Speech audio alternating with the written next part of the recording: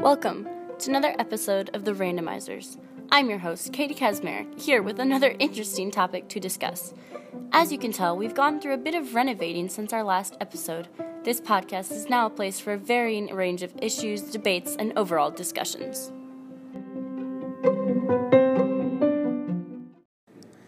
Today we'll be diving down deep into the following topics: the United States government and the federal agencies involved in it, ocean pollution and the Pacific garbage patch, and how the U.S. government works globally with other countries, otherwise referred to as foreign relations. Where are we starting, you may ask? I think defining and knowing how the American government works will help our further discussions. Our first point of discussion is the American government and some of the federal agencies within it. There are several types of governments, with the federal government being one of them. The United States of America is a federal government, meaning that it's composed of three branches: judicial, legislative, and executive. You've probably talked about the three branches of government in social studies. I know I have. These branches are part of the federal government and work together to ensure order and stability within society, along with controlling the economy and representing international interests. How are these branches working together on climate change and environmental pollution? Well, Norwich University says that, quote, the federal government has identified ways to improve the monitoring and measuring of land sector greenhouse gas emissions.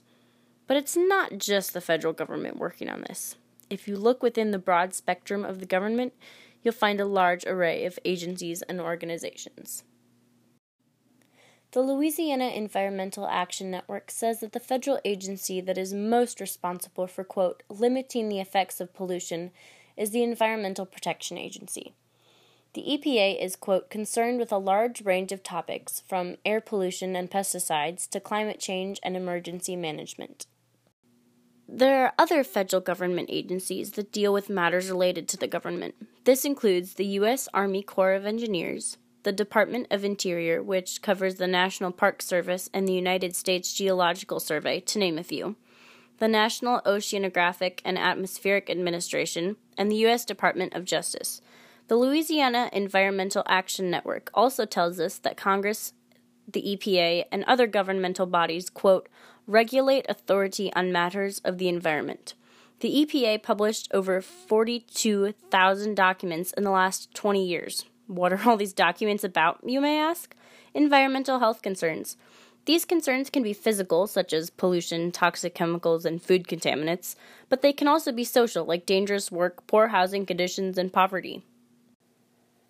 Going off of the environmental discussion, one of the current marine environmental debates is the Pacific Garbage Patch. The Pacific Garbage Patch is the, quote, world's largest area of marine debris concentration, according to usa.oceana.org. The patch is located within the 9 million square mile North Pacific subtropical gyre. This mouthful of a location is in the northern Pacific Ocean and is an enormous expanse of ocean that is the convergence of four major currents. These currents are the California Current, the North Equatorial Current, the Kuroshio Current, and the North Pacific Current. These currents are very powerful and draw in trash from coasts as far away as Japan and the United States. The patch is about 3 times the size of Texas and extends well beneath the ocean's surface. The Pacific Garbage Patch is known as this abyss of floating water bottles and straws, but in fact, the majority of the plastic waste that is in the patch, they're microplastics.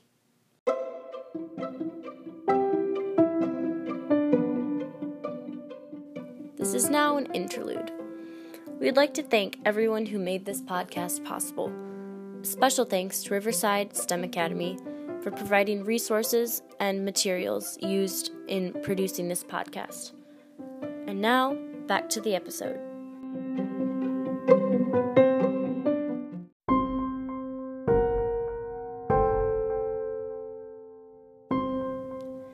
This is a direct quotation from Discovery Education's film on plastic waste and ocean pollution. When a straw is disposed of, it is broken down after years, often centuries, of floating in the ocean. When this plastic is broken down, it is now considered a microplastic. End quotations. Do you ever wonder how much plastic finds its way into the ocean every year? 8 million metric tons, according to Discovery Ed. 8 million metric tons. This is the equivalent of dumping 2 trash-filled Empire State Buildings per month into the ocean. By 2025, it is estimated to have doubled to 17 million metric tons per year. That's only 5 years away. Now, I can imagine what you're thinking. It's only one plastic bag, one straw. But this is a problem, globally. Cans and bottles can break pieces of coral off, and those rings that hold your soda bottles together can get stuck around poor animals' necks. Local streams and rivers can help carry trash to the ocean. What can we do to help? Let's go back to kindergarten, guys. Reduce, reuse, and recycle. The 3 R's. Plain and simple, the less garbage there is, the less chance of it getting to the ocean.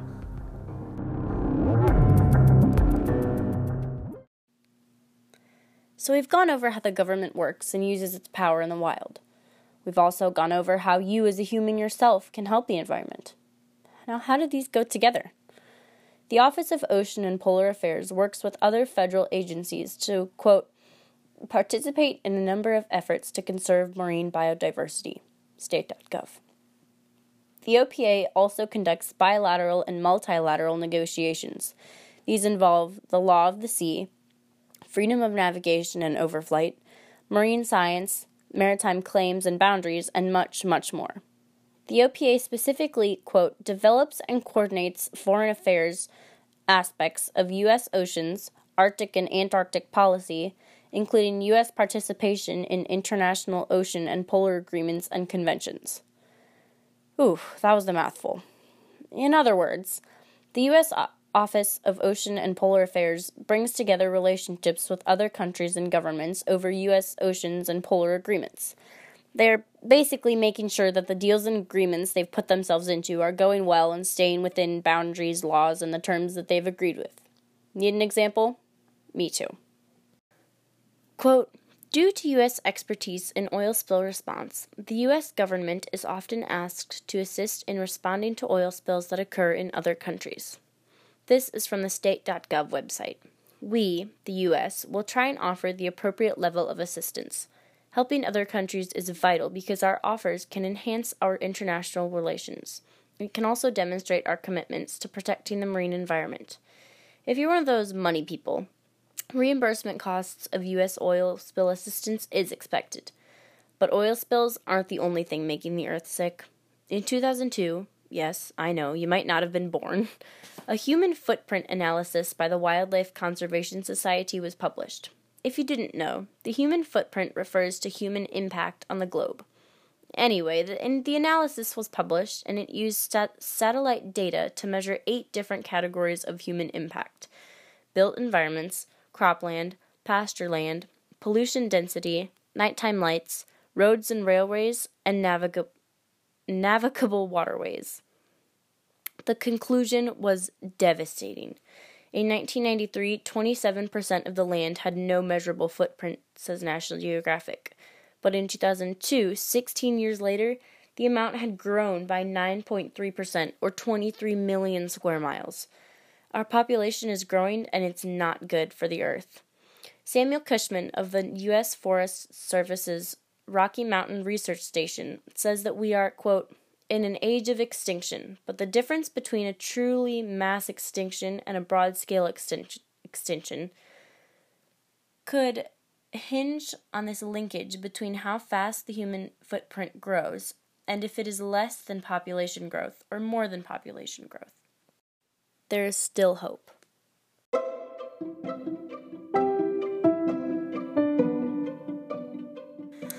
This concludes the second episode of The Randomizers, A Plastic Government. Thank you so much for hanging around until the end. Again, a very special thanks to the Riverside STEM Academy for providing necessary equipment, materials, and workspace to make this podcast shine. Recapping on the episode, we talked about how the American government works, how ocean pollution is a large issue today, and how the government works internationally to help the environment. Please think of your world the next time you throw away a plastic straw or pop bottle. And remember the 3 R's: reduce, reuse, recycle. Thanks so much for listening. Much love, Caty.